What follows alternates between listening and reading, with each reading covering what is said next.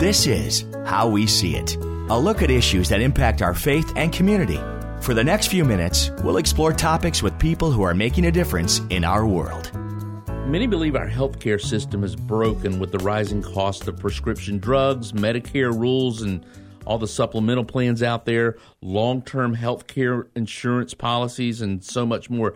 There's a myriad of questions for all of us if you are in your twilight years or you're caring for someone who's getting up there. So today I've asked Jeff Johnson, who's the director of AARP for the state of Florida, to come in and help address some of these questions. Jeff, thanks for coming in today. I really appreciate the opportunity, John. Thanks. So, Jeff, I've seen AARP. I'm over the age of 50. I started getting things in the mail about discounts, other opportunities. What is AARP all about? You know, John, I appreciate you asking because you're right. Most people, they see ads on TV for insurance products that have the AARP name, or they get stuff in the mail as soon as they get to like 49 and a little bit saying, hey, it's almost time for you to join. And they don't necessarily know what they're getting into. So I just want to appreciate the opportunity just to say a little bit. So AARP was founded more than 60 years ago by a woman who was a retired teacher who realized that older people needed help and they needed to help each other. And so she founded AARP. She had founded the National Retired Teachers Association before that to really do three things. One was to be a collective voice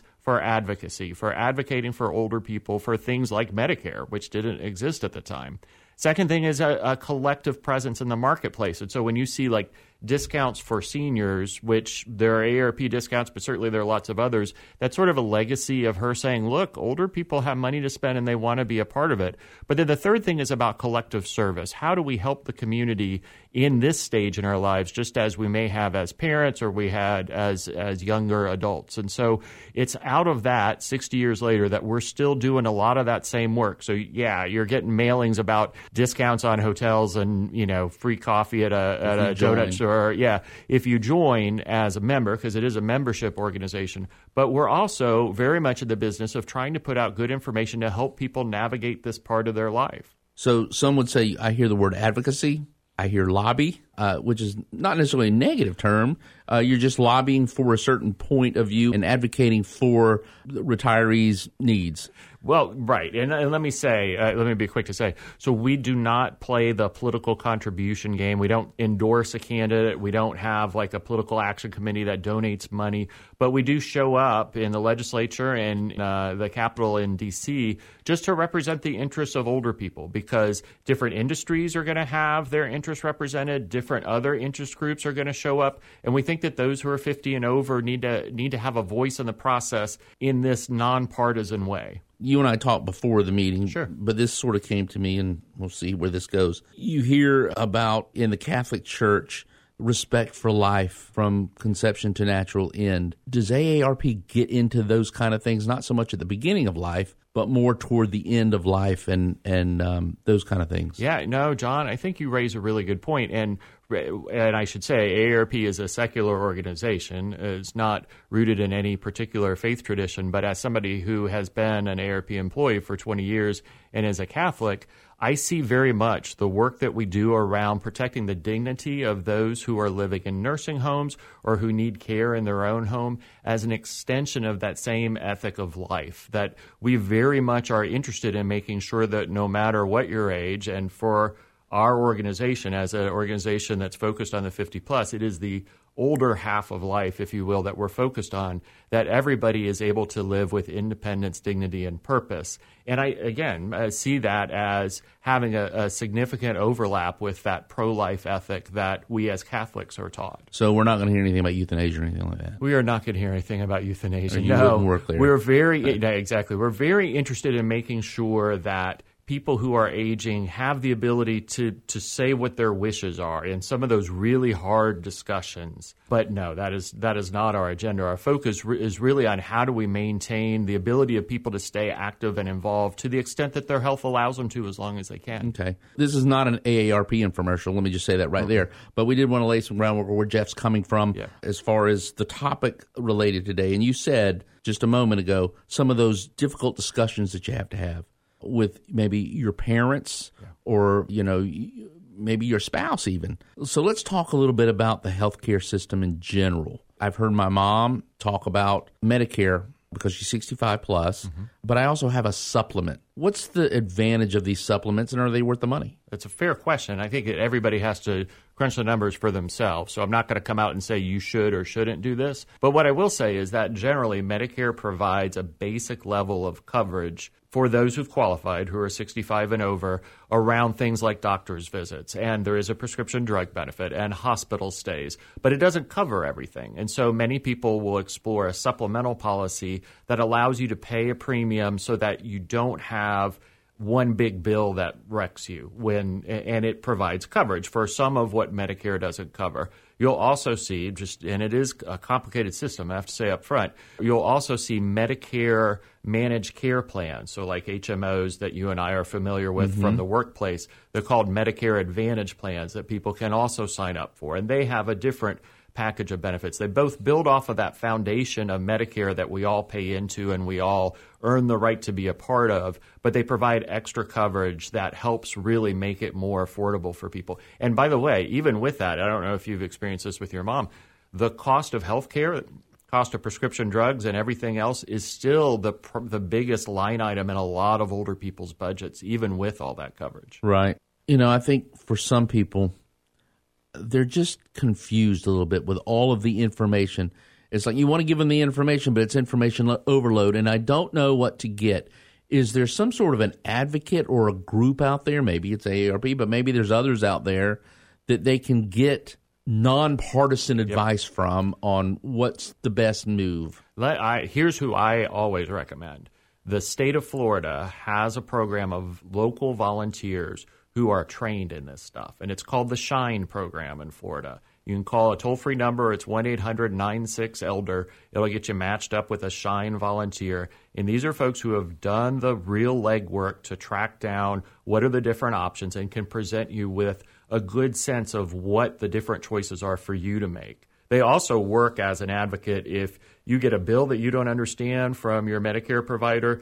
The SHINE program is there to help you navigate that. So it's something that I would also say to your listeners, if there are any who are really sharp about this stuff and have learned these things, it's a chance to give back to the community to volunteer for that program. Again, that's not an AARP program, but the SHINE program is one that I think is really strong. Yeah. What about long-term health care insurance? In other words, if I'm in my 40s and I'm looking ahead, I can get a policy cheaper when I'm 40 versus when I'm 70. And is it worth it, or you just got to work the numbers and the math? Yeah, that's another one where it is very much about working the numbers, because you're absolutely right that it is long-term care insurance. Well, actually, let me take a step back if I can. Yeah. I think a lot of people don't realize that Medicare doesn't cover at all long-term care. So if you have a knee surgery and you're released to a nursing home or skilled nursing facility for rehab, it'll cover a short-term stay to rehabilitate your knee. Define short-term stay. It's less than 90 days. Okay. So I mean, it's significant recovery from an injury, sure.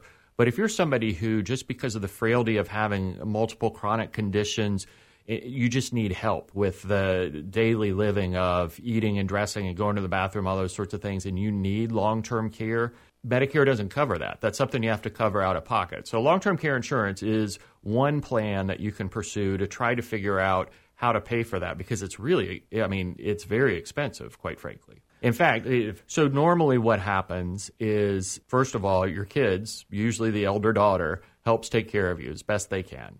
And often, and I think a lot of your listeners are probably in this boat, people are trying to manage kids in school and aging parents at the same time. Sure. We kind of call that the sandwich generation, and it is a lot. And we have a lot of free resources that anybody can access with tips of things that have worked for other people who are family caregivers. But eventually, for many people, if somebody is particularly frail, they say, they need more help, getting them out of bed, or making sure their medicines are all right, all of those sorts of things. They may try to get a home health aide or somebody from a home and community-based systems provider to provide care, which is great. Or they may start looking at an assisted living facility or nursing home. Those nursing homes, which are the highest level of care, they can cost $100,000 a year. So if you're doing okay and you have a nest egg, you're still going to run through it pretty quickly for most people. And at that point, it's Florida's Medicaid program that actually pays for folks. So the more money you have, the more choice you have, I guess. And facility stays? I would say to a degree that, yes, I think that that's true, that most facilities certainly would welcome folks who can pay, full price and do the private pay rate. I'll also say, and this is, again, it's going to be folks who have a good bit of money, I'm afraid, the assisted living facility is kind of a middle ground. So you're moving somewhere. It's, often kind of booked more like as an apartment community where there's extra care provided. It tends to also be expensive, and usually you end up selling the home that you were living in to go in there. But it doesn't provide the level of care that a nursing home would for somebody who really needs a lot of care. But it's a middle ground. It also costs a lot of money. So, yes, the more money you have, the more options you have, I'm afraid. But, where we want to be as a society is one where, regardless of how much money you have, we make sure that you can live with dignity. And that's why, at least I'm putting that AARP advocacy hat back on, we care about things like how does the Florida Medicaid program provide long-term care, and how do we make sure that it's good care? That's a difficult question and time in people's lives, because I know parents, they grew up in that house. They saved their money. They finally got it paid off. Now they want to live the rest of their life out there, and they get to a point where they just simply can't take care of themselves anymore, yet they don't want to leave. Yeah. How do you cross that bridge? So I, like most people with aging parents, have been through this. My parents retired. My dad was in his mid-80s when he retired from his dental practice, and they continued to volunteer after that. They used to drive Meals on Wheels to the old people when they were in their early 90s, which wasn't necessarily what we would have recommended. But they lived in a house that was great for raising 5 kids, which is a lousy place to be by yourself in 85, quite frankly. Yeah. Spread out. Fortunately, theirs was one story. Certainly here you see a lot where the bedrooms are on the second story, and that's wear and tear on your knees, and it's a tripping hazard, all of those kinds of things. So the houses we build for a family aren't necessarily the best houses to age in to begin with. It was a struggle that finally, for us, it was one spouse realizing that the other one needed help that allowed them to make the move to an assisted living facility. But it was definitely a struggle. And before we got on, we were talking about maybe the biggest battle, which is getting them to give up the keys to the car. Right. There is no magic to that. Like, I cannot tell you if you use these 5 words, they'll gladly give up the keys. It is just such an ingrained part of our sense of what independence is, to be able to drive where you want to drive. If you find a place where there are, great shuttle services that can help a little bit. We actually have a guide on our website called the We Need to Talk guide, which is basically about having that conversation about, look, I've been looking at the car, and there's a lot of dings on it, and I'm a little concerned about your safety. But it's not easy. In fact, actually, in the Tampa Bay area, there are a nonprofit that's connected to state funding and federal funding called an Area Agency on Aging. And some of them have had programs here where they'll sit down with somebody and help them do the math of, think about what you're paying to keep up your car. Think about what you're paying for insurance. Yeah. And what if you invested that money in just like cab fare? Or nowadays you could think about a ride share, And there are some programs out there where there are volunteers who will give rides. And so there are other alternatives that I think for most of us, because we never think about aging issues, we just don't even know those alternatives are out there. Right. Talking with Jeff Johnson, who's the Florida State Director for AARP. And we're talking about some of those issues involving aging and how to cross some of those bridges and navigate some of those difficult conversations. For me, my mom's in her mid-70s. Mm-hmm. She still gets around. She's the typical church lady, volunteers, 3 days a week and doing a lot of things. But I don't want her getting on the ladder to change the light bulb. Right. Or, I've got to go out in the garage and get up in the attic to pull something down for Christmas. Right. Can't do that, Mom. You need a good handyman, but sometimes they're hard to find, and somebody that's kind of reliable. What are your thoughts on that? You're living the human experience, unfortunately. And 75 looks a little different than it used to, by the way. I heard something recently I haven't had a chance to go back and do the research on, but apparently they just rebooted the Sex and the City series, and the age of those characters is the same age that the Golden Girls were when the Golden Girls series started. So we've rethought what it means to be 50s, 60s, 70s. That said, I get you in terms of wanting people to really rethink from a health perspective what they can do. And a couple of things. So first of all, this is an area that we have a ton of information and guidance to help you have those conversations. But it's also an area where there are a lot of other people who recognize that there's a challenge and opportunity. So there are actually programs out there, businesses that have been built that will try to match a college student, let's say, to provide some of that handy chore stuff that's not complicated. They're not rewiring your house or doing anything that would require,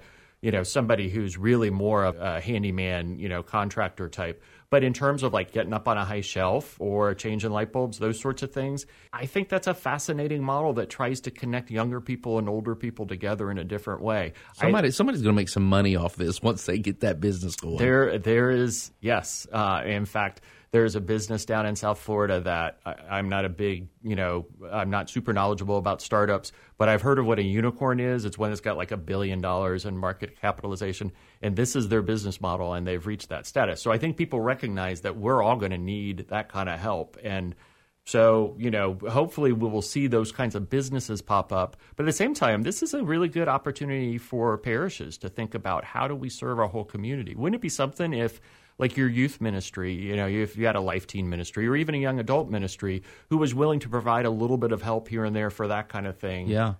Something easy. The problem falls, Jeff, and you know this, with our litigious society. Mm-hmm. Some kid is up blowing the leaves out of the gutter for Mrs. Smith, and he slips and falls. Yeah, agreed. And I think that this is where I think businesses have figured some things out. I think organized volunteer programs have generally gone through liability and waiver type, processes. And so that is something that probably your parish is going to want to think about. But, when you think about, so from our perspective as people who are taking care of aging parents, so it's that physical stuff. How do you keep them safe?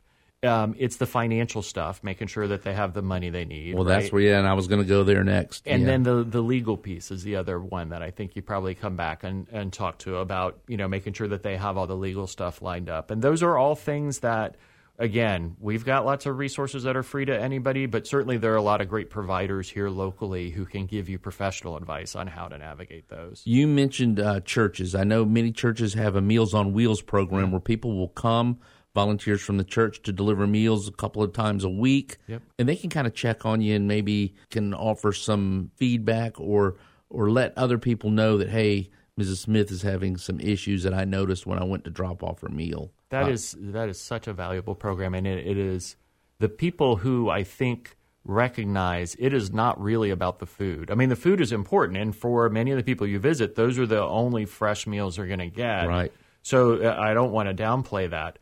But in terms of if you're somebody who's aging alone, there are plenty of Meals on Wheels drivers who will tell you that they stopped and talked to 5 people where they know they were the only person that person saw that day and maybe that week.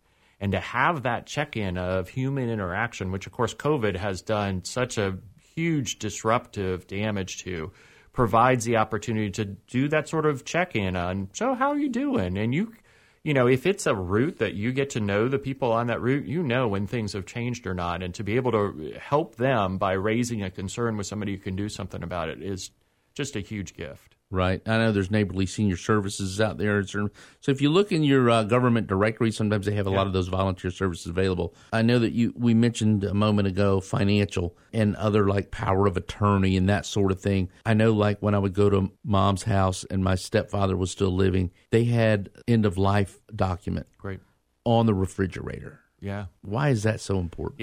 It is so important for you to be able, you as the individual, to be able to declare what you need, what you want, what your wishes are, what your plans are. But it only goes as far as anybody knows about it. So, and this is kind of a small story, but we just found out, my father passed away about 6 years ago. We just found out last week that he had a life insurance policy. It wasn't for much money or anything that he never told anybody about. They only discovered it. Is it still valid to cash in? Apparently so. Apparently only because the company that he had it with got bought by somebody else. They did an audit and said, hey, we have this on our books and this guy's not alive anymore, that they reached out.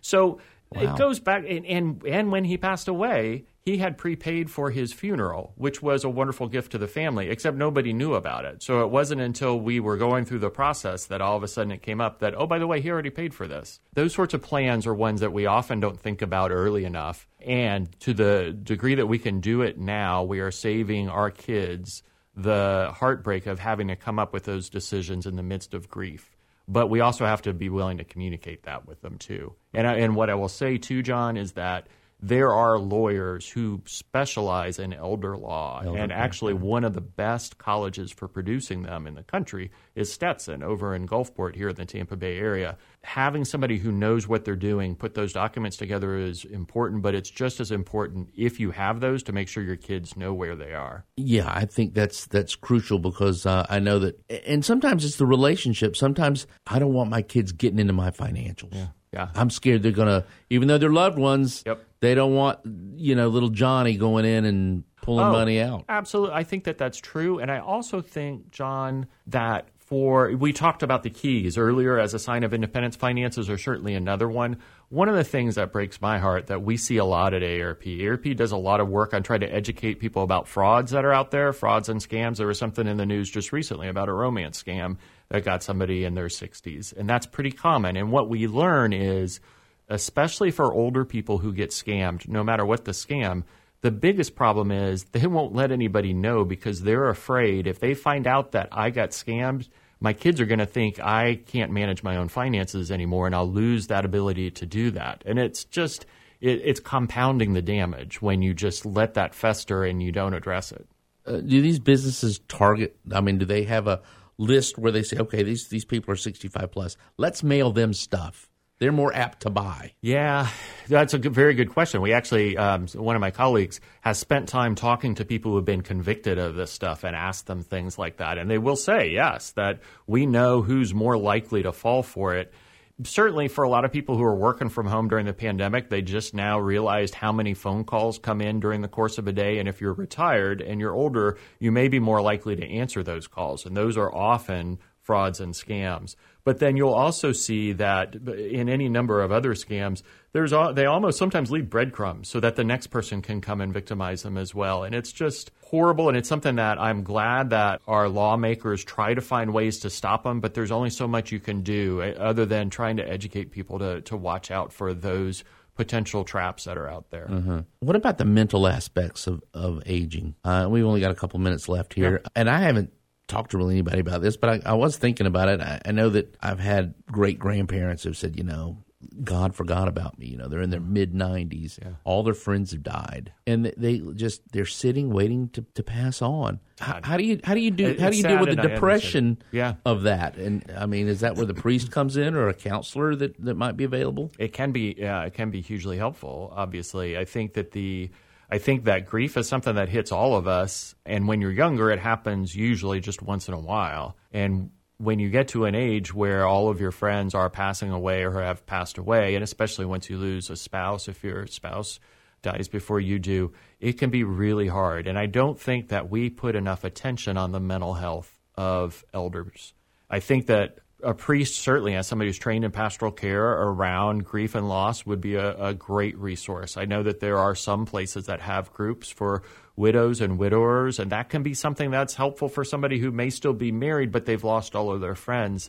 Often it is funeral homes that will be the locus point for that kind of grief counseling and grief support, and I would definitely look to that. And I think that to the extent that if somebody is in hospice care near the very end of their life, often hospice organizations will have a pretty significant grief and loss support system for those who are family members who have been left behind. But, there's so many elements of what it means to age in our society that we don't really talk about. We're very focused on being young, and we don't really want to think about these things about being old. But that's just yet another one that's really important to talk through. As we close out our show, what is the one thing I can take away today that I can put into practice if I'm 55 plus that I should do? So John, I think the thing that I would underscore, the one thing is you're not alone. The reality is whether you're taking care of mom or whether you're trying to figure out what you're going to do next, there's often this feeling that there's nobody to talk to, there's nobody else who's going through this, and that's a very different world from when you have children. When you're pregnant, your wife is pregnant, everybody knows it and celebrates it, and there's classes and there's books, and people think there are none of those resources for aging. There are. You just don't hear about it enough. So that's why I appreciate you having me on this program today. Just look for those resources, look for those people going through the same things, and being willing to have those conversations will help you get through it. Jeff, thanks for coming in today and sharing. Appreciate that. Oh, appreciate it. I really appreciate the opportunity, John. Jeff Johnson, the director of AARP for the state of Florida, has been our guest today. That's how we see it. Thanks for listening to today's program. This presentation and others like it are made possible by supporters like you. If you'd like a copy of today's program, make comments or suggestions, and to help us keep this important programming on the air, visit myspiritfm.com/howweseeit.